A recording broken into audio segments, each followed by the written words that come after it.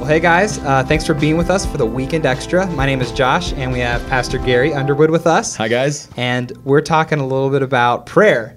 And Gary, I thought you gave us a great conversation about how we see prayer in the everyday parts of life, that God is always with us, and we can talk with Him whenever, about whatever. And I think that's so important because it's the part that we miss the most. But there's more to prayer than that, especially when we look at the life of Jesus. And we see that He actually went to be in solitude sometimes, or He'd be alone in prayer. And I just thought maybe you could unpack for us a little bit about why He would do that and why we should do that. Even though God's always with us in every circumstance, why would we value being alone with God like that?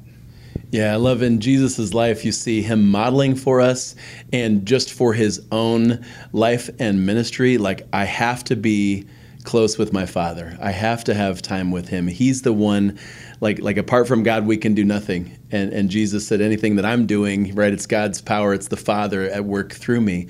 And so there were times when, whether it was physical, just tiredness, or the chaos swirling around Him with the Jews and the crazy disciples, sometimes they got it right and sometimes they didn't. But you can see Jesus choosing to get alone with the Father, choosing to go for a walk or spend time alone with God.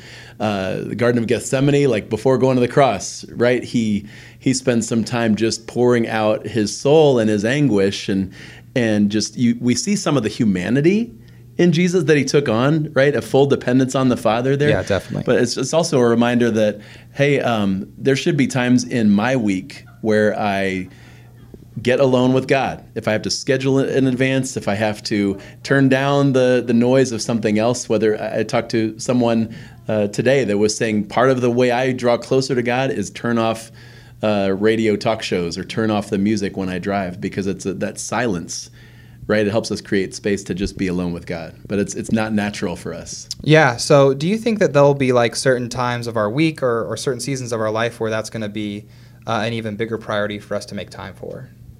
That's a great question. That really is. And I think if we view our relationship with God as a friendship, that there are moments in life where we're closer to Him and moments where we feel farther away. Some of that's normal.